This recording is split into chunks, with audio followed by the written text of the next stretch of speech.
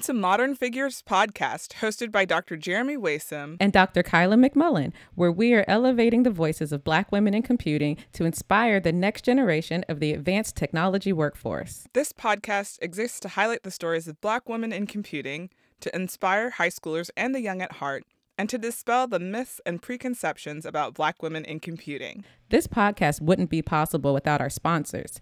This season is generously supported by NCWIT and CRAWP. The National Center for Women and Information Technology, or NCWIT, is a nonprofit community that convenes, equips, and unites change leader organizations to increase the influential and meaningful participation of girls and women in technology. And the Computing Research Association's Committee on Widening Participation in Computing, or CRAWP, endeavors to increase the success and participation of underrepresented groups in computing research and education at all levels.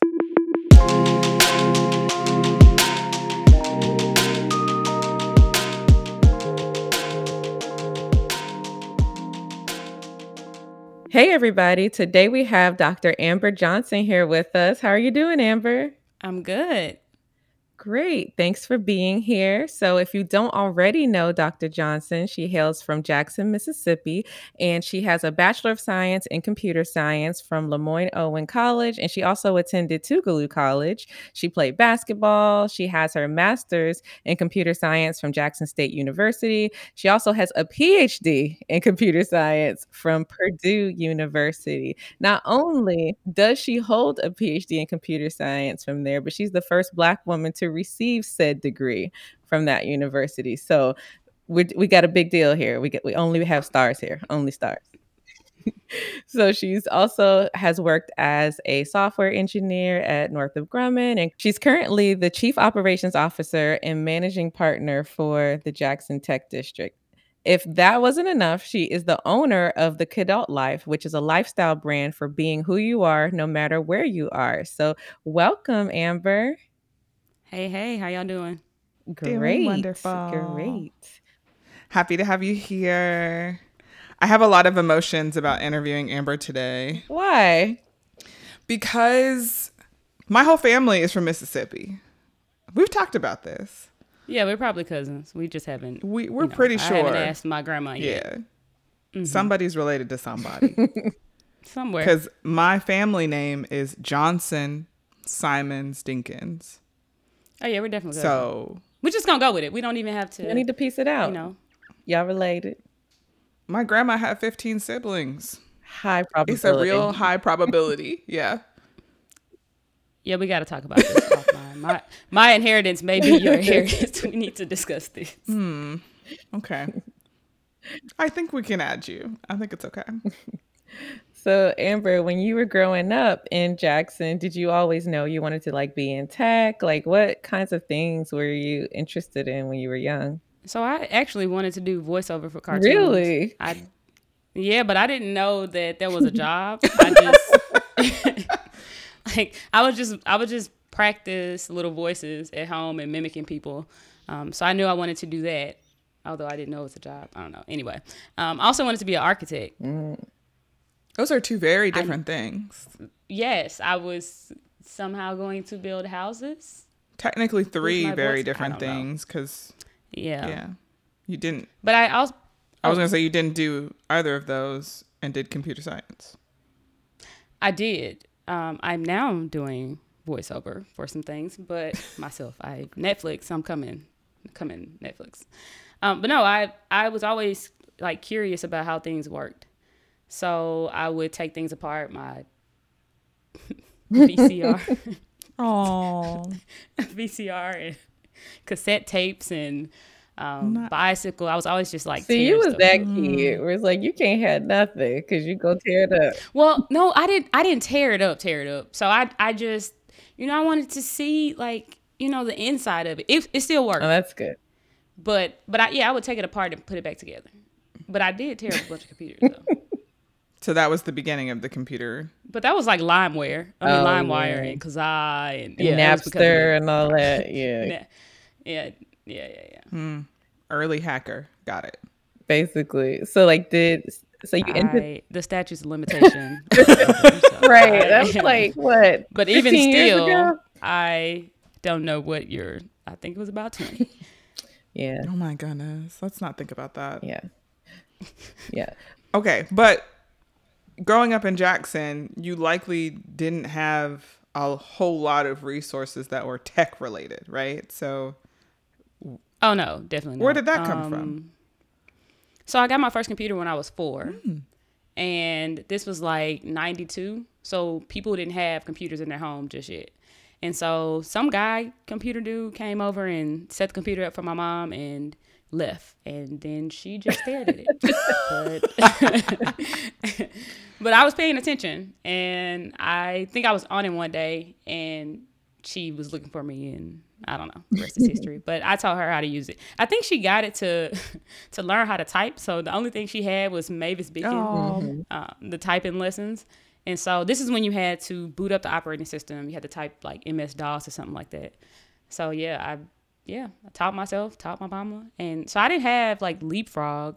We didn't have Leapfrog. I think that came a little later, like with my little sister. What was the little, computers we had with the itty bitty screen, Leapfrog. the little laptop? I know Leapfrog might be the company. I know there's a educational software company. But yeah, that was Yeah, so before I could read at that point and was far off into the world. Not in the world. But yeah, I had that, and my mom was always bought me gadgets. So I had video games and stuff like that. So I was always interested in like techie stuff. That's cool. Yeah, same here. I tore apart stuff, but not the VCR. I wasn't that brave, but same kind of thing, like all the little gadgets and gizmos and stuff. So what about high school? Like, did you do like any special programs in high school that led you towards tech or computing? Absolutely not. I think the closest thing the closest thing I had was my TI-84 calculator that I could program. If y'all remember that, kind of wasn't like hardcore programming, but you can make little games. So it's like a little Super Mario Brothers kind of game on there with blocks. I still have it. Snake. Snake no, was Tetris was the one. That was my jam. Oh, Tetris. That's right, because it could do that. Yes. Yeah, so that's the closest I had, and a Game Boy. I think that I probably wasn't playing with in high school, but nope, I did not have anything technical in high school. Any classes? Just basketball. Just basketball. That was your game. Basketball's bad. Ball is life. So yeah, I had basketball, but as time has gone on, I've been able to reflect on things, and I really like to create. And so playing basketball, I'm able to create. So no two plays are the same. So each time you run up and down the court, you have to like assess the offense and the defense and, figure out how to, get the ball in different places. So I was a point guard. And so I think about that kind of thing. So I feel like I've always had like things that were like strategy related in my life to help me like solve problems and create things. So I think that can directly be related to, tech. I love that analogy. It's like a way to like break down complex problems. You got to think through the scenarios and what makes the most efficient, elegant. Yeah, you articulated that so much better than I did. Yeah, but I mean, people don't make those connections with like basketball, and the point guard is like the perfect position to like, use for that analogy. And you were doing it in real time. Like everybody else solving problems, we can sit down with a piece of paper and a calculator, and you're doing all this mental math in real time. So really good training there. Forget being a computer with NASA. You were a computer on a court. Not the handset. Yes, if any of my previous coaches are out there, I did make a few turnovers. But hey, it doesn't matter now because I have a whole PhD, and that was not related. That's okay. That's okay. So you decided to go to college. What influenced you to do that? Hillman. So my family, pretty much most of the people in my family went to college. So my mom has a master's. She majored in math for undergrad. I can't remember where her master's is in. My dad, my older siblings, cousins have a big sports family. And so I don't know. College was just like, I don't know. You just gonna do that's it. That's what you do. Yeah, that's what you do. But as far as the school that I chose, I was going to Jackson State out of high school. that didn't happen. I really wanted to play for Jackson State. That didn't happen. And to be completely honest, the coach from Tougaloo came over one day and said, "You ready to sign?" I was like, "I don't care." I don't And care. that's how I signed. Wow. I was like, well, I don't think I said I don't care. I think I was like, sure. I think I said I don't care. I was like, okay. And that's how the decision got made. And that's how the decision was made. Oh my God. So I started at Tougaloo, and I love Tougaloo. It was an amazing, just family-oriented campus. You know everybody. And just it's an HBCU. So, And so I pledged Zeta Phi Beta Sorority Incorporated my sophomore year. And after my sophomore year, I transferred to Lemoyne, which is another HBCU in Memphis. And same kind of environment, very family-oriented. But it's Memphis. And who doesn't love Memphis? Great food. Right? Mm-hmm. Not the barbecue. It's all about the barbecue. It is. So, bachelor's degree in computer science. At that point, were you like, I'm going to get this PhD? I was not. I can't even tell you that I knew what a PhD was, even at that time. Like I'd heard like doctor before or PhD, but I didn't really know what that meant. Yeah. And so, let's see. Did you go to work after? I did not. Oh. I had jobs during school. I was an athlete, so, I could work during the summer, but, still training and stuff. So I needed to do a co-op my last year in college, and I ended up doing a research internship with Dr. Charles Bland in bioinformatics at Mississippi Valley State University. Oh, that's cool. So it was. People don't know what co-ops are. Some people may know what an internship is, but could you explain that a little bit more? I don't remember at this time. I think a co-op is like you can go off and do an internship or a job, and it count as like a course. Yeah. So you probably have to do some kind of, I don't know, write up or whatever the requirement is for your school, but you can go and intern at the Cadoc. Yeah. For a semester and then come back to school. But they usually also are a lot longer than an internship. Like internships typically happen in the summertime, and co-ops are usually in the fall and the summer, or the spring and the summer. They're much longer typically, 6 months. Yeah, I think I found that out because I didn't know what a co-op was at the time, but some kind of way I finessed it. I don't know, some kind of way I was able to do it for the summer. I think because of the type of, co-op it was, because I was doing research. So this was actually my very first time doing research. I had no idea what it was. I just knew I could go do this internship thing and graduate the next year. So I did that. Yeah, so I did that, and I absolutely hated biology. It's just boring to me. And so what is it to you? It's so boring. So boring. Yeah, but I learned so much from Dr. Bland, and with bioinformatics, I still didn't like it. Still didn't like biology necessarily. And there was some, kind of machine learning-ish things in there that I didn't really like, but I love learning. And so Dr. Bland told me about the LS-MAMP program, the Louis Stokes for Minority Participation Mississippi program. I hope I said that right, because they gave me a lot of money. But yeah, so he told me about that program at Jackson State because he asked me, when you finish school, what do you want to do? And I was like, get a master's. It sounded cool. So he told me about the program, and, school year went on, and I was able to go to my first research conference. All in 1 year. Wow. And I won first place. Wow. In the poster competition. I know. I was sitting at the table. So here I am. At little bitty, itty bitty Lemoyne with an enrollment of about 800. Wow.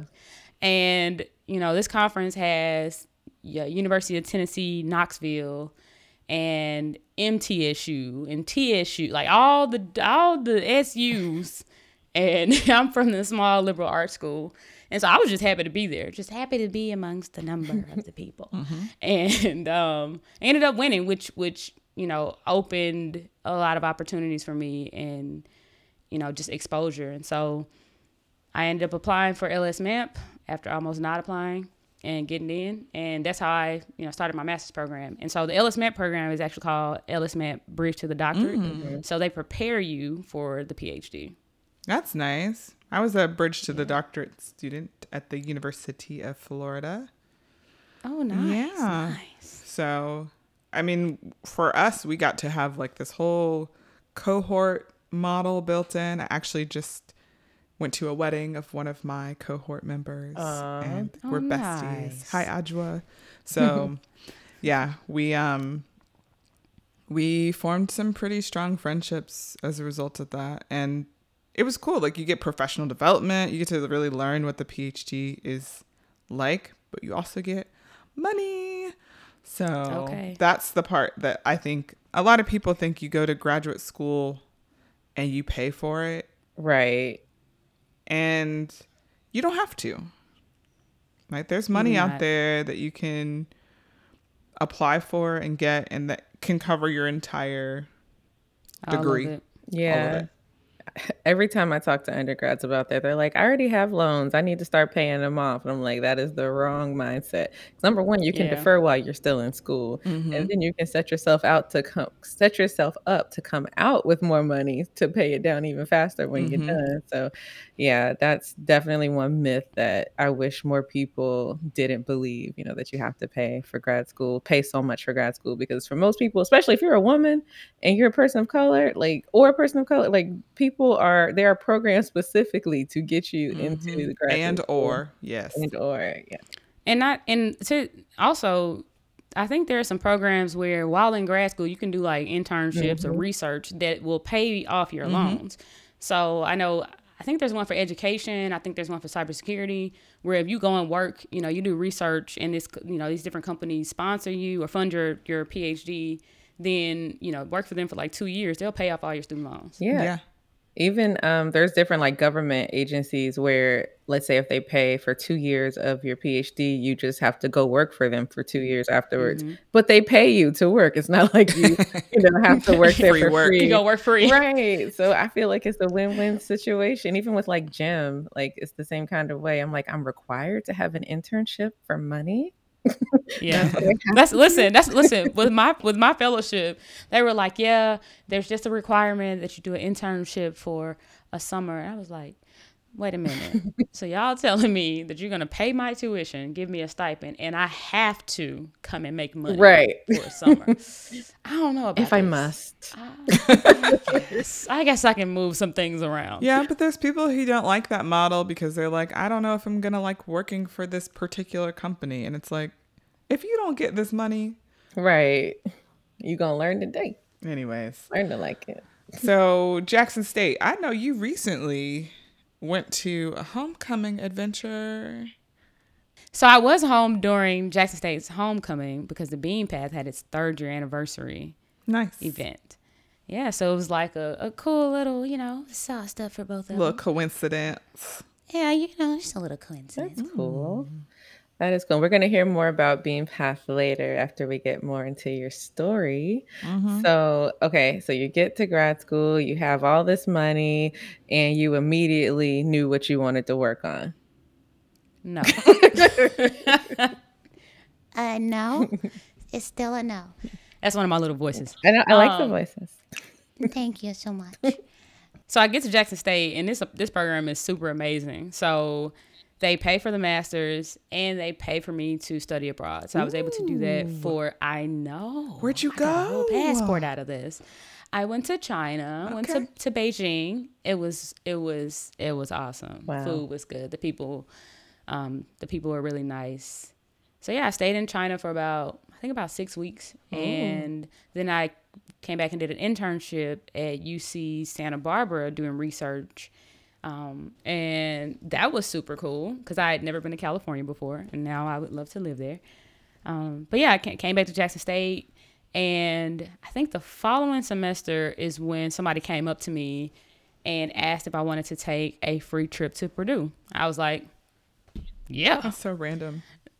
They were like, okay, I'll put you on this list and I'll send some more information. I was like, cool. This is one of my classmates. I knew the person. Yeah. Okay, it's not a stranger.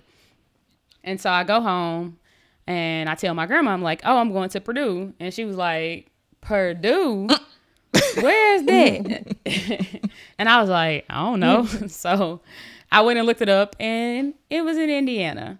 So this was a part of it was then called the HBI program, where they would fly in students of color, underrepresented students, and, they pay for about 2 or 3 days for you to stay on campus and meet with people in the department you want to work in. They would take you to different events and just tell you more about Purdue. And they also waived the application fee. So I knew I wanted to get a PhD at that time because I was in Ellis Mint program, which was basically grooming me to get a PhD.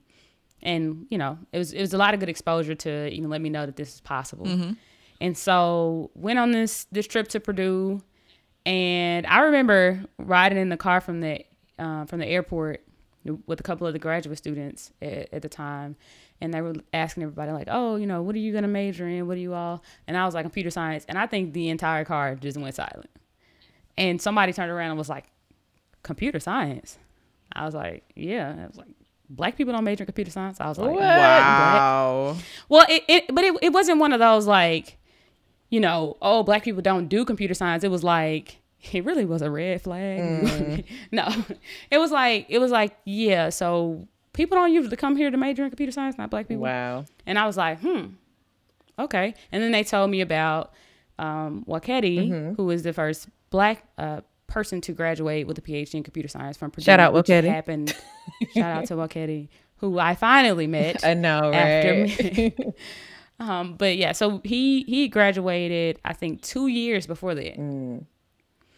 And so I go to campus and have a good time and meet people in the department. I actually met with the department chair. And I was like, what? The department chair is meeting with me to answer questions? Like, whoa. So anyway, I get back and I apply because the application fee was waived. And I also applied for a job, which I did really well in. I had to pass a test to get this job. So I applied to both of these and I prayed about it. And I was like, Lord,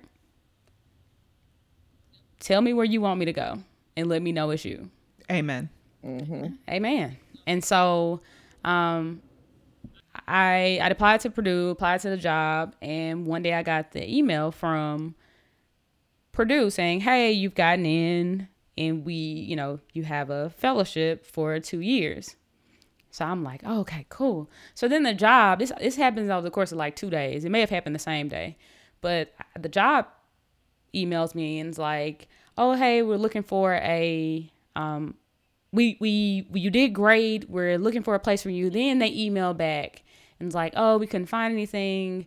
Sorry, we're going to keep you on our radar. But I passed the test. Right, you done went through all this that testing you said people don't pass. to be on a radar. Oh, no. I actually shouted because I prayed about this. Lord, show me where you want me to go and let me know it's you. So on top of that, I get the fellowship for Purdue, and then I get another fellowship, which I was able to Stack. split. Yeah, I was able to stack. So I put mine together. I know some people Spread 'em out. Yeah, I did not. Run me my money. So I had one fellowship for 2 years. I was like, hey, y'all spread that over 6. Right. So I ended up doing this. So I had 2 fellowships. So I didn't pay for my PhD either. And I was able to get a nice stipend as well. Of course. Of course. Man, that's great. That is great. I All almost right. went on that Purdue trip when it was offered. I thought you went. I didn't go on the trip. I went to visit my friends at Purdue a lot, but I didn't Okay. go on the trip. I have never been to Purdue. I've been to It's so Indianapolis, nice. though. Nice. That's Purdue the is big really city. beautiful. And I really liked it. And I It rode a is. bicycle around. Oh, that's cool. Mm-hmm.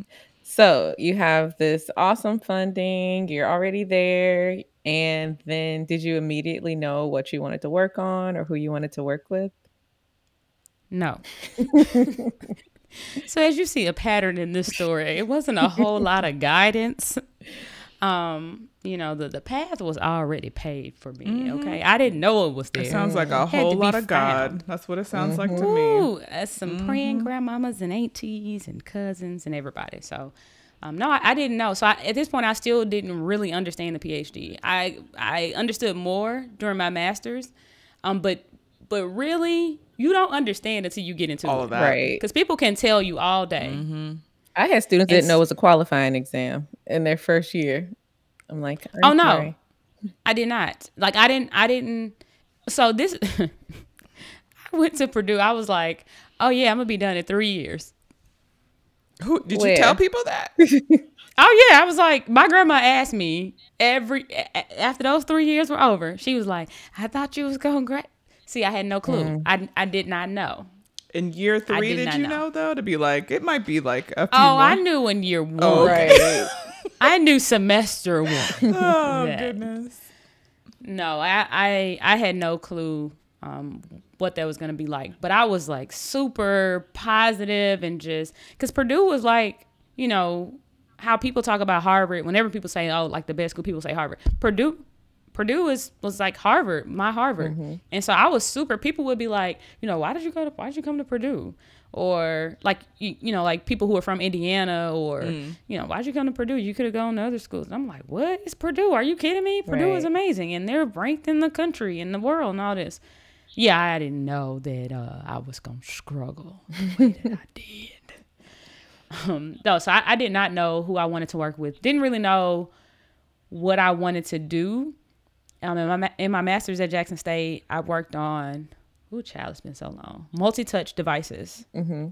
So I was working on different, what do you call them?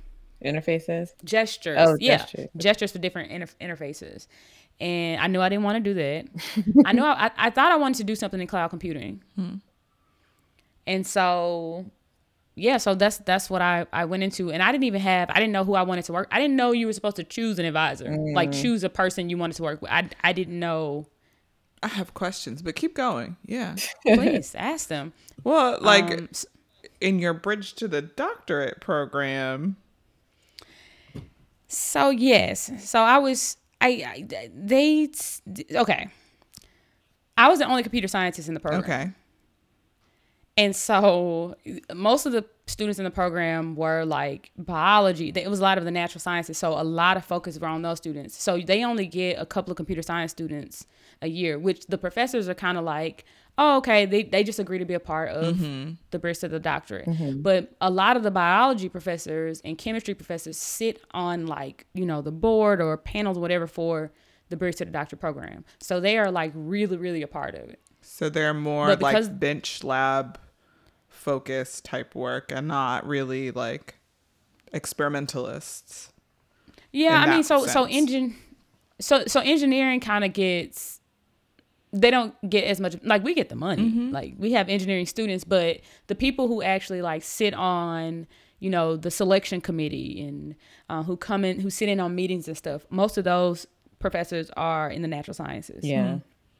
And so, and with that, they're a lot more hands-on at Jackson State, in that, you know, they were working working in labs and stuff with their advisor. Whereas computer science and engineering, you kind of have your like independent projects. And you also have to remember, Jackson State is not an R1 institution either. So it looked a whole lot different than Purdue, which is an R1 institution. So I had a different kind of experience. But I definitely found out. So I get to Purdue and I was assigned a professor, advisor, and it was It was a mixed it was match an experience. Oh my between dear. interests and research. Life, And okay. Yeah. It happens. Yeah. all the things. And so you knew But that I wasn't remember. it, basically. Oh no, I knew. Well, yeah. I kind of, from other people. So I had friends who were in, you know, other engineering disciplines, because the computer science department is under the School of Science. Yeah. So it is not engineering at Purdue. And I had friends in different departments, ag and food science or wherever. And, you know, I knew their relationships with their advisors. And I was like, oh, so y'all have like meetings where y'all talk about research? My meetings were talking about my hair. Oh. Yeah. But what actually helped me was, you know, my then advisor told me when they were talking, and she says, because all of our meetings were about my hair, and she was like, you know, maybe the PhD isn't for you. Maybe you should, you know, have you thought about industry? You know, even if you, and so I was like, I was like, oh no, I'm getting this PhD. And she was like, you know, even if you're able to pass the qualifying exams. You still have to. You're making all the noise over there. I needed you sitting in the background, Jeremy. But she's like, even if you pass the qualifying exams, you still have to, do your proposal, qual 2, and you won't get passed in the research. So many things helped me. But in that moment, even though I was pretty down, just even before going to her office, I hadn't talked to her about any of my struggles at all. Wow. And I was looking at her like, lady, like, you don't even fund me. And you don't know me. I have my own funding. And you don't know me. But that's all I needed. Right. Because I did feel like, I was like, dang, like, I don't know if I'm a... But when she said that, I was like, oh, yeah, I'm definitely doing it. Like, contrary, like me. sis, It's like, oh, you said if? Okay, I'm going to get it. Sis, you don't know me. You don't know that I didn't have books in high school. We didn't have books. We barely had books in my high school. And you just told me, that I cannot get this PhD. Oh, you thought. So I actually wrote that. I did some being Mary Jane stuff and wrote this on a sticky note and put it on my bathroom mirror. Oh, wow. I remember also reading an article about Kyla. Oh. So during this time, I was like looking for anything to connect to, just kind of like, Black people, PhDs, just trying to find. So I needed something like, to know some other Black folks that done this, to know some. And so I found several things. And one of the things I stumbled across an article with Kyla, and she had mentioned the same thing where her advisor or professor told her, the PhD wasn't for her or she couldn't do it or something. And then I think Kyla had just graduated. And I was like, what? She just, so I like took, like, Kyla was like, I didn't know her yet, but she was like, man, like, not how I used to put Diana Taurasi on my wall. It would have been weird, but I didn't have a picture of Kyla, but I like, so what, Jeremy, I don't know if you know this, but I was at Grace Hopper. It must have been like 2015. In Phoenix. And I just left like a Google party or something. I'm walking down the street. It's like 1 a.m. And I'm just walking, talking to my friend. Sounds like a Kyla moment.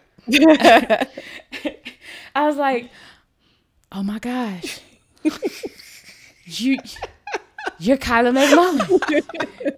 And she was like, yeah. And I was like, you're Kyla McMullen. And I kid you not, I started crying. I started tearing up. Tears of like, oh my gosh. She was like, it's okay. And she hugged me. I was like, you don't even know. I was like, she is so sweet.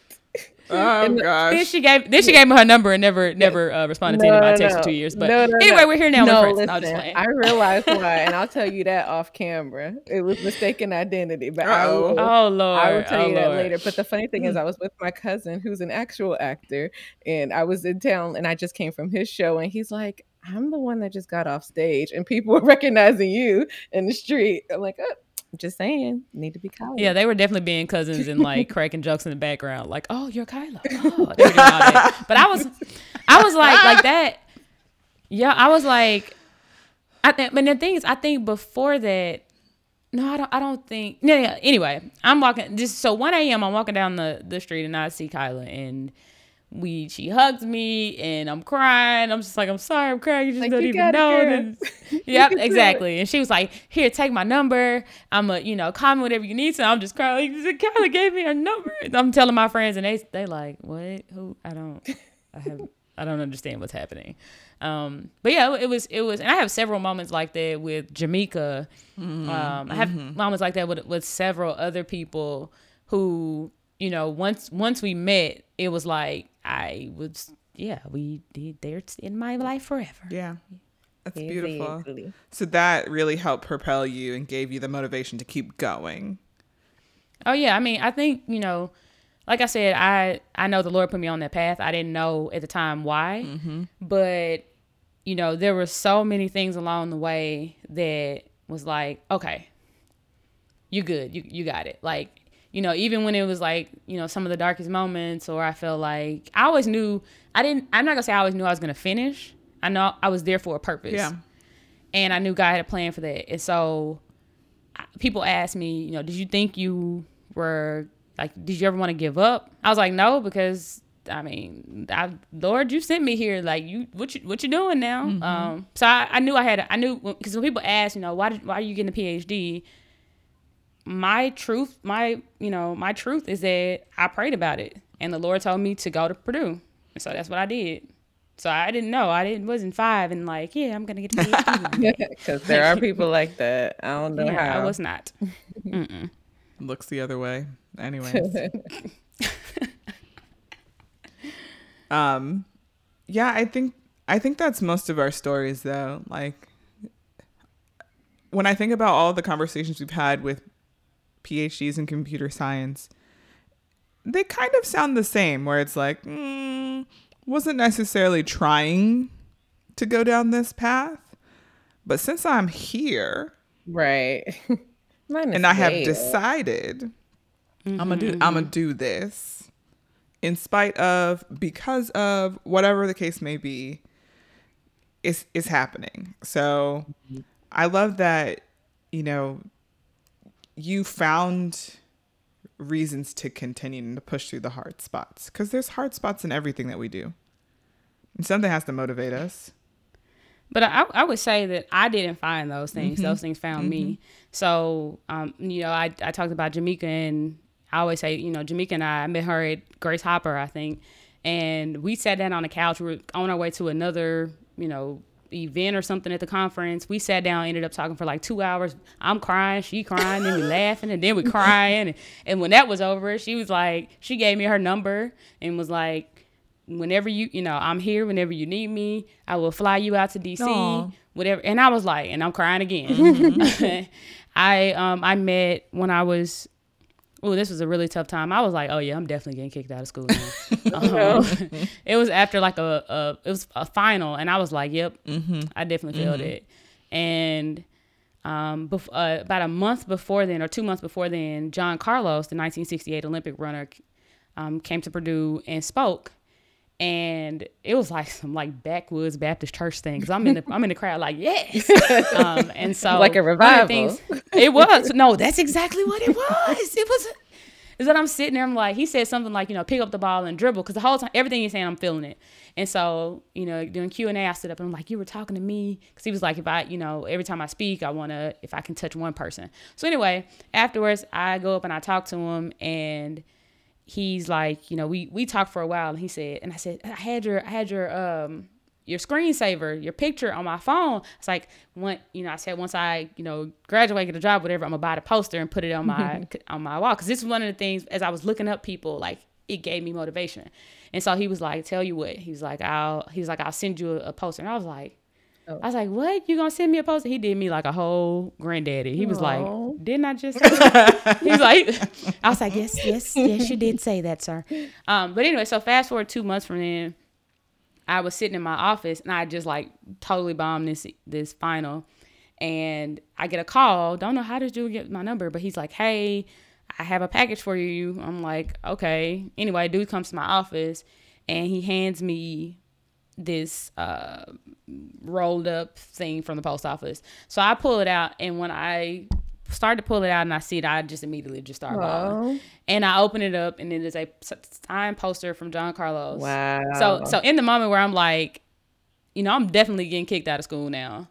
And kid you not, a few minutes later, I get this call, and this guy walks in with this poster from John Carlos. Wow. And I'm like, so it was so many of those moments that it sounds so wild that, moments later, I'm like, God, you got to do something. God's like, all right, well, let me show you. And here we are. Here for a reason. I'm just saying. Yes. Now, that is awesome. That is awesome. So I feel like we've learned a lot about how you got to the PhD process, which is a very interesting nonlinear path. But I mean, when you got to grad school and started this PhD thing and finally figured out the stuff, you had to do some research to get out. So what was that about? What was that like? That was definitely a very squiggly line. I started out doing research in cloud computing, and then I went to vehicle communication. So working with autonomous vehicles, and it was really cool. I had some really cool ideas, which I still don't think have been done yet. but my heart wasn't really in it. But I kind of decided, okay, I can do this and get a PhD from this. I can, looking back, I'm so happy that I did not, because I would have been miserable. But so I was working on that, and my aunt passed away my second year at Purdue, just before my second year. And so she passed away from COPD, and that's chronic obstructive pulmonary disease. So she was actually diagnosed the year before I was born. So my entire life, her being in and out of the hospital, eventually having to, carry oxygen around 24 hours a day, that was my norm. So I didn't really it never registered to me that she was very sickly. So anyway, she, my family was very close. So I was talking to her the night that she passed away, every night. And she was trying to get me to come home. I didn't know why at the time, but I didn't tell her I was going home the next week. But she was trying to get me. She was like, oh, well, you can go to Jackson State. Why, you. And I was like, no, Purdue is, I'm almost done. Purdue is, all this, whatever. And so, I went to Jackson State, didn't have a PhD. I think they had just started the PhD program. Anyway, so she was like, well, maybe you can do some of that computer stuff to help me breathe. And I was like, yeah, I'll build you a mechanical lung. And so we kind of laughed about it. And then she died. And so I went home the next day, and I didn't get back to campus. I think classes started on Tuesday. I got back to campus that Sunday. So I got back to Purdue and basically went straight to classes and, went back to my research. And somewhere in there, I was talking to one of my professors, and let me go back. Shortly before that same summer, I was diagnosed with ADHD. So yeah, I was 25 and found out that I had ADHD. And so I was also dealing with that. And so anyway, I go back to campus, and I wanted to do something with, ADHD and something with technology to help me, myself and other people, focus and better organize. So I had these ideas about using smart watches and stuff. And so then I also had an idea about health and putting health in that. And so I wrote these two proposals. I don't know where they were going, y'all, but I wrote them. I don't know who I was sending these to. But somebody was going to read it. So I made these, and I made one about COPD, because I learned all this stuff about it, and I was like, whoa, this is killing a lot of people. I didn't know that she was so wild when she had that oxygen. So there are 4 stages of this, and you basically die. Your body is just, your lungs are deteriorating, and you are going to die. Wow. And so, so anyway, I was talking to a professor, and I was talking about research. He said, what do you really want to do? And I was like, well, I have this idea for ADHD, and I, also have this idea for COPD. I was like, yeah, but, maybe I'll do that after I graduate or something. He was like, no, I think you should reach out to Registry Health Center, which is at Purdue. And, they are always looking for projects. And so I was like, So in that moment, I'm sitting in his office, and he's talking, and I see him talking. I hear him talking. But the Lord spoke to me again and said, you're going to work on COPD. And I was like, and so then I heard my auntie say it again, maybe you could build something to help you breathe. So fighting back tears, I'm sitting there, and I'm like, okay, I know. Phoenix and Fire was like, I know what we're going to do today. And so basically reached out to them, because when I had the idea, I was like, Lord, I don't know how I'm going to do this. I don't have any funding for this. I don't have data. I don't have doctors. And so I ended up talking to them, and they were like, we have data. We have doctors. And I was like, oh, okay, God, I see you. And so I ended up working with them and piloting my own research and leading the team. So the director at the time worked with me, as well as one of the data scientists on the team. I was introduced to some doctors in Indiana at IU Health. So everything just, and then they were like, oh, we have data. Everything. And so I was working on this. So that's how I ended up working on my dissertation research. And when I tell you, I loved every moment, even when I couldn't figure things out, when I had that dang on equation that I was working on for months, and I'm sitting on the couch with my now husband, but I'm sitting on the couch with him, and he's like, just take a break. I'm like, no, I need to graduate. He's like, what's going on with it? And I was like, well, he was like, show me what you're doing. I kid y'all not. Y'all, it was something like, I was accessing an index as opposed to a value, and that's why I had been doing this for months anyway. So yeah, changed that and it worked, and then I graduated. Wow. Thank you Thanks, so Jeff. much, babe. I think he just really wanted me to graduate. But no, I'm so happy looking back that I did not work on B2B. I mean, it was really cool, but I really wanted to do something because y'all know I like people. Like, I love people. I love, just being involved. So that didn't really give me the satisfaction. And so being able to work on, build something for chronic illnesses that could really save lives and help people. And, even, every day, like, I can't even explain it. Like, I was excited to get up and work on it. And I think a part of it, I felt like, I was closer and closer to my aunt. And so, yeah. So are you allowed to talk about what the method that you developed does? Yeah. So when I got the data, I was like, I tried to learn everything, because like I want to show up to the doctors. Not that I wanted to know everything, but like, I didn't want to waste anybody's time and all this. So like I learned all the things. And I get the data and I'm like, wow, like I can't understand this. I'm thinking maybe it's me because I'm not a doc, that kind of medical doctor. And so I get the data and I'm like, well, I don't understand this. So I like build something so I can see the data. Well, I tried all these different tools that are out there. None of them did what I wanted them to. So I'm like, all right, I build something so I can see the data. And then I built something to visualize it. And so I created a tool where you can visualize a person's entire hospital stay. So every single thing that happens, all their vital signs using electronic health records. And it also like shows you like, when they ate, when they were given medications, when they were admitted and discharged. I built this. And so the second time I met with the doctor, I don't know, it was the first time I met with the doctor. I was asking questions and she was like, oh, did you study medicine? And I was like, no. She was like, you know a lot. And I was like, oh, I do.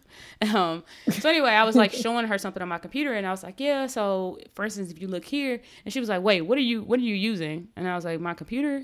And she was like, no, what is she was like, no, what is this? And I was like, I just like a little something I threw together. I was like, I was just a little visualization. I was like, oh, just something I built so I can see the data. She was like, wait, you built this? And I was like, yeah, I mean, I couldn't understand it. So she was like, so you need to sell this. Like, people will pay for this. And I was like, what? And she was like, yeah, like, we don't have anything like this. And I was like, okay, true, but I'm trying to get this PhD. Right, so can you just tell me what?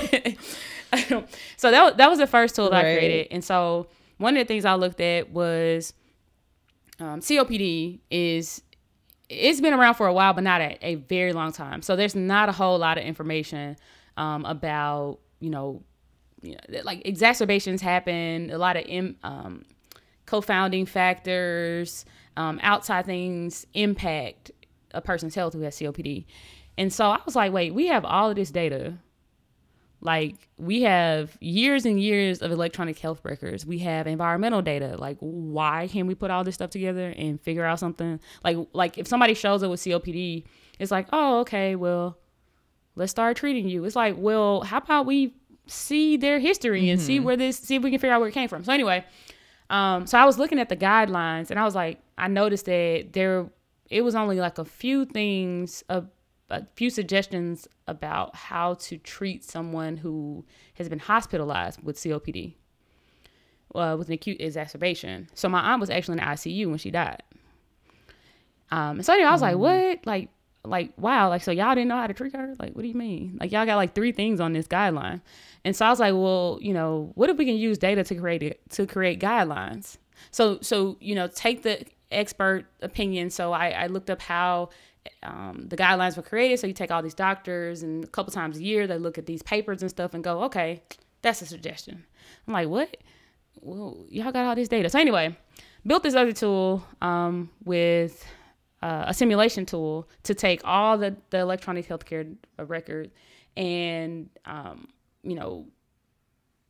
make predictions on, like, if you give a patient antibiotics or you give them another kind of drug, steroid or whatever, how it would impact their hospital stay.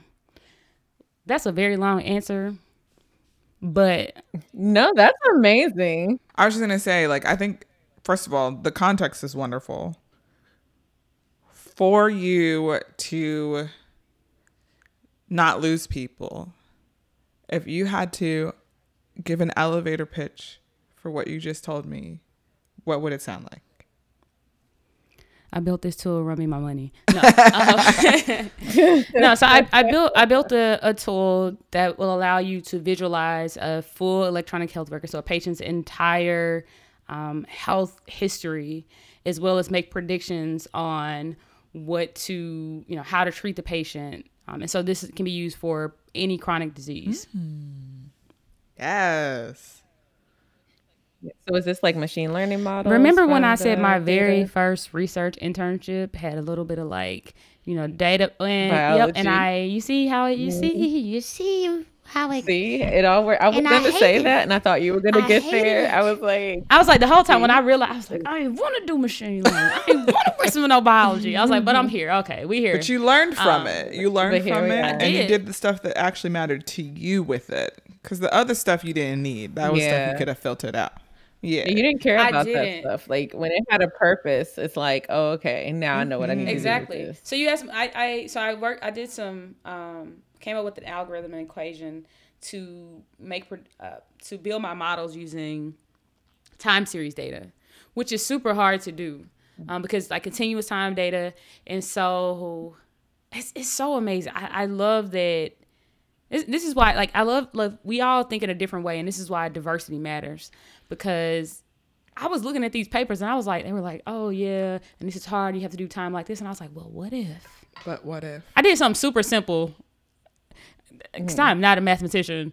And I did something super simple. And I was like, I feel like this can work. And I was talking to a mathematician. They were like, I don't know about that. I was like, well, I'm going to try it. And so I tried And it worked. And it worked. It worked. Yeah. See? So Markov chains and Markov chains. What's the other one, child? Got a whole doctorate off of that. Not a whole doctorate. A whole one. Tell them to read the Yeah, dissertation. They can read the dissertation. Read my dissertation. read the And if dissertation. you know anybody at Epic or even Amazon that would like to buy this, let me know. That is really cool. That is really cool. So you finish, and then all of a sudden you're like, I know exactly what I want to do now, because you've created this tool. I can see you, going into market with this, and getting having them run you your money. So how did you decide, like, what led you to what you did immediately after the PhD? So no. Again, no. It's I keep setting you up for these answers that I know the answer is no. So it's a no. So right after I would have loved to patent what I created, which I actually tried, and I still think it's patentable, if that's a word. But yeah, I still think it's able to be patented. But after I graduated from Purdue, I took some time off because yes. Okay.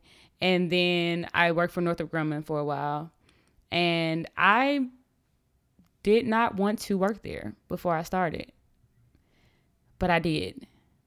And really it kind of came about because during the time, the equation I was trying to figure out, it was the time that I went on this interview weekend with them, and I hadn't thought about a job because I was like, I'm just trying to, which I think happens with a lot of PhDs. We get to the point where at the end we're like, I'll figure out a job later. I'm just trying to finish. And so that's where I was. Right. And so went on to be in the Future Technical Leaders Program at Northrop, which is a really, really great program and a rotational program. And so I would be able to rotate to three different projects or more if I wanted in the company over 3 years. And yeah, but I knew in my heart that I did not want to do that, but I did. And so after about a year of not being, fulfilled with it, actually right after I graduated, I started the Kadult Life. And so the Kadult Life is a lifestyle brand. It encourages people to be who you are no matter where you are. And so I created this after becoming the first Black woman to earn a PhD in computer science from Purdue. And it was mainly based off my experiences and who I am. So I am a whole child. I'm a big kid, absolutely big kid. And, you know, I was my whole self at Purdue. So I took my entire self into that space. And, you know, I decided not to code switch. I mean, there's some code switching we do just in, you know, with your mama, with your friends, with your boo, right? But like we know the code switching I'm talking about. Yes, so we do. I decided to be me. And so I was thinking about that. And, you know, kids are who they are. Like, kids are going to be kids no matter what. And so I was like, why can't we, why don't we be like kids? Like, you know, we get to this point where society, you know, we kind of try to live up to what society says, who we should be and all that. And so I created the Kadult Life. So Kadult is like kid and adult. And so, you know, I started the Kadult Life, and it started off with apparel. And I was doing that along with Northrop, and went through a whole journey. It was a journey, y'all. And decided to leave Northrop and, you know, work on the Kadult Life full time. And it was an amazing experience. That's really cool. She just came out with this. Yeah, she just came out with this shirt that I really like, that I haven't bought yet because my life is a whole mess, and I will be buying it if it is in stock. But yeah, like, check it out, because there's also little people things. They're absolute little people things, and I'm gonna have more things. I'm actually moving towards some coloring books. Black Girls Color. Black Girls Color is coming. Wait. Yes, Black Girls Color is coming. We bring in Black Girls Color. And so that's a whole nother segment, y'all. But yeah, so I'm also back to the, you know, doing voiceover. Last year I kind of taught myself YouTube University-ish how to create animations. And so, nice. That's another area that I'm moving to with Kadult Life. So exciting. I've seen some of them, and I'm just like, you are a whole clown. No. Yeah. I'd be happy to be a voice of something. I'm so happy that you said that. As long as it has sarcasm throughout its existence. Like, I mean, you've met the dark me. kind, though. So, okay, we might not be able to do the dark. Not that kind, just like the kind where you're just like, are they going to take me out of this world or not? Yeah. Okay. We're going to let you be a villain of some sort. I was going to say, I could see Jeremy being a good villain. I'm happy that you are absolutely, volunteering to do this. I am who I am, no matter where I am. Come on. Yeah, we got you have microphones. Yeah, yes, please. Okay, it's a wrap. That's it. I got a whole other resume. You can see it. Anyways, so you make a whole company that's not the company that you made, like, basically with your PhD work. And you're like, I don't need this corporate America life. I want something different. But now you're doing something else different. Yeah, I'm doing a couple of things. So first of all, I do want to say I had a really great support system. So my husband is one of the most amazing people in this entire world. Shout out to husbands. And shout out to Bay, Dr. Bay. And he was the one that told me before I started, like, you don't have to go. And I was like, bro, like, I absolutely have to go. He was like, no, you don't have to go. So he was, when I told him I wanted to quit, when I finally let the words come out of my mouth, he was like, okay. So he turned and kept typing on his computer. And I was like, no, he picked up his computer. And I was like, what are you doing? He was like, writing your resignation letter. And I was like, whoa, I just said I wanted to quit in like 2 minutes. You ain't even let me get it out. And so then all the other people around me. So I just want to thank everybody. Just thank God for the people my village who always lift me up. So I working on the Kadult Life, and some great things have happened with that and continue to happen. Now available on Amazon. And so I then started working with the Bean Path. So I've been working with the Bean Path here and there over the years. And the Bean Path is a 501c3 nonprofit based out of Jackson, Mississippi, my hometown, founded by Dr. Nashley Cephas.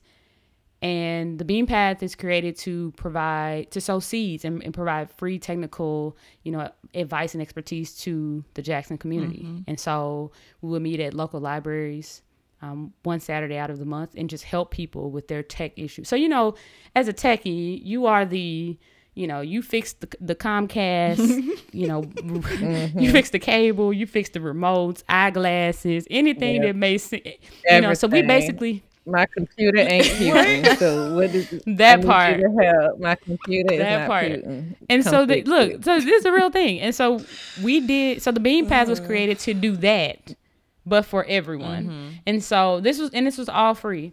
And so Dr. Nashley, who is also from Jackson, has a PhD from Georgia Tech in computer engineering. We actually known each other since childhood, and so she decided, okay, we exceeded the capacity of the library. The library closed at like 4:00. And so she was like, okay, let's buy a building. And so she went to buy a building and ended up buying 14 acres of land, which we're now turning into the Jackson Tech District, which is a live, work, play, mixed use development. It's a $150 million project that we're creating. And so we're going to have the Bean Path is going to be headquartered there, and it's going to have an innovation station with maker space and food hall and condos and apartments and a grocery store. Okay. We got to come I'll visit. happily come visit, obviously. Yeah. Talk about we gotta come barbecue. Visit. Oh, yeah. Right around the corner, right downtown from where they building stuff. Yeah, Jackson State is about a half a mile away. So it's in downtown. So it's a half a mile away from Jackson State, less than a mile away from the medical district and the business district. So it's an amazing space. Is it near like the convention center? It is. It's at less than half a mile from the convention center. Yep. Wow.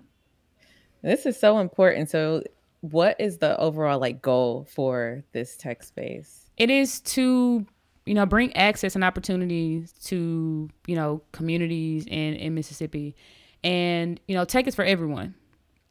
No matter what we see, the biases we see in artificial intelligence and in our technology as a whole, the lack of opportunities and access to different communities, we want to bridge that gap across the state of Mississippi. And so, it started out as just meeting up at a library, helping people with their iPhones and, teaching a couple people how to code if they like to this 14 acres, almost 800,000 square feet of space where people can come and get this same opportunity to have access to, startup companies, big businesses, tech firms. And, there's a lot of tech talent in Mississippi, but the brain drain is real. So a lot of people end up leaving Mississippi to go and work for larger companies because they're not housed in Mississippi.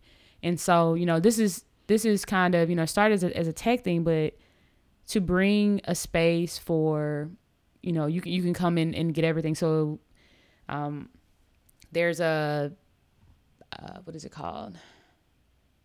A food desert. Jackson is a food desert, many areas, food swamp.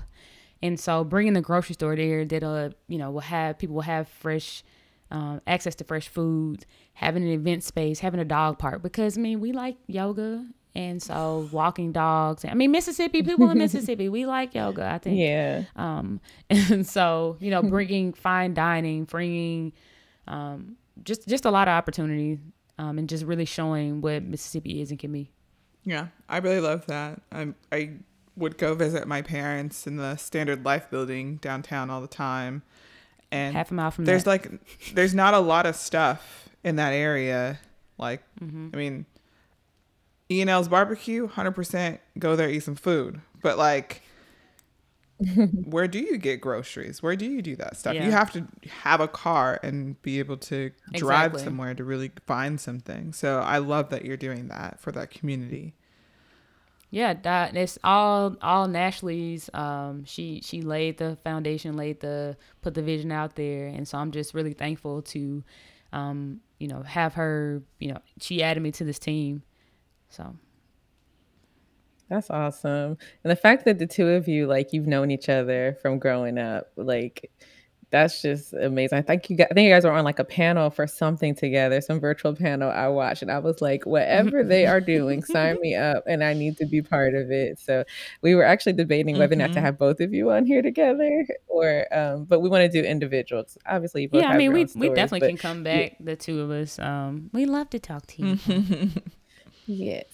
No, but it's I don't even know where she gets just the just the The courage, vision. the foresight, like the vision, like it's amazing. Like to just I can't wait. Whatever we can do to help or, spread the word, all And those she sorts was of part of things. Black Like Girls Color, it so that Black Girls she part of Color. this. she was in Black Girls Color. Yes.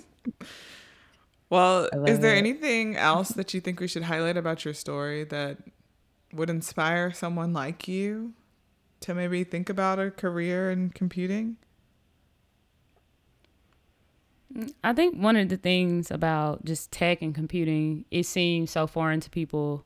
Even though we use our, tech devices every day, all day.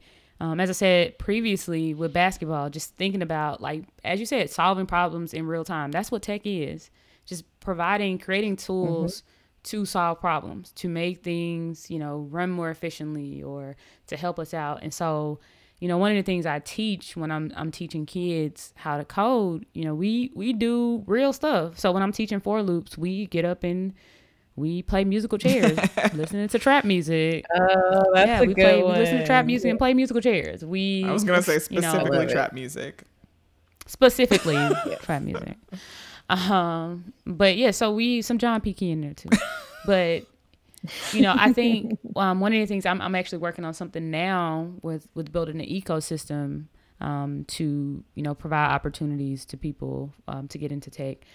But I think reimagining it, redefining what that looks like, because a lot of times we're taught this like cookie cutter, this is how you code it, this is what tech is and what it looks like, and we really do buy into that. I mean, because it's what we're taught. And so really taking a step back and like you use tech concepts every day, all day. When you go to the grocery store, you look for the shortest line.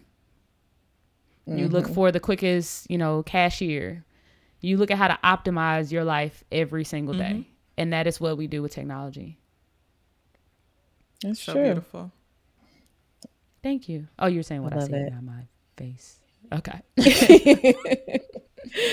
So, Amber, where can they find you on the interwebs, you and the things that you are associated with and affiliated with? I am Call Me Rudy on Instagram. I Call Me Rudy on Twitter. Also, The Kadult Life on all platforms. And you can also follow the Jackson Tech District. So it's JXNTECHDISTRICT. Spelling champion, 1994. Get it? You ain't tell us that. Tell them.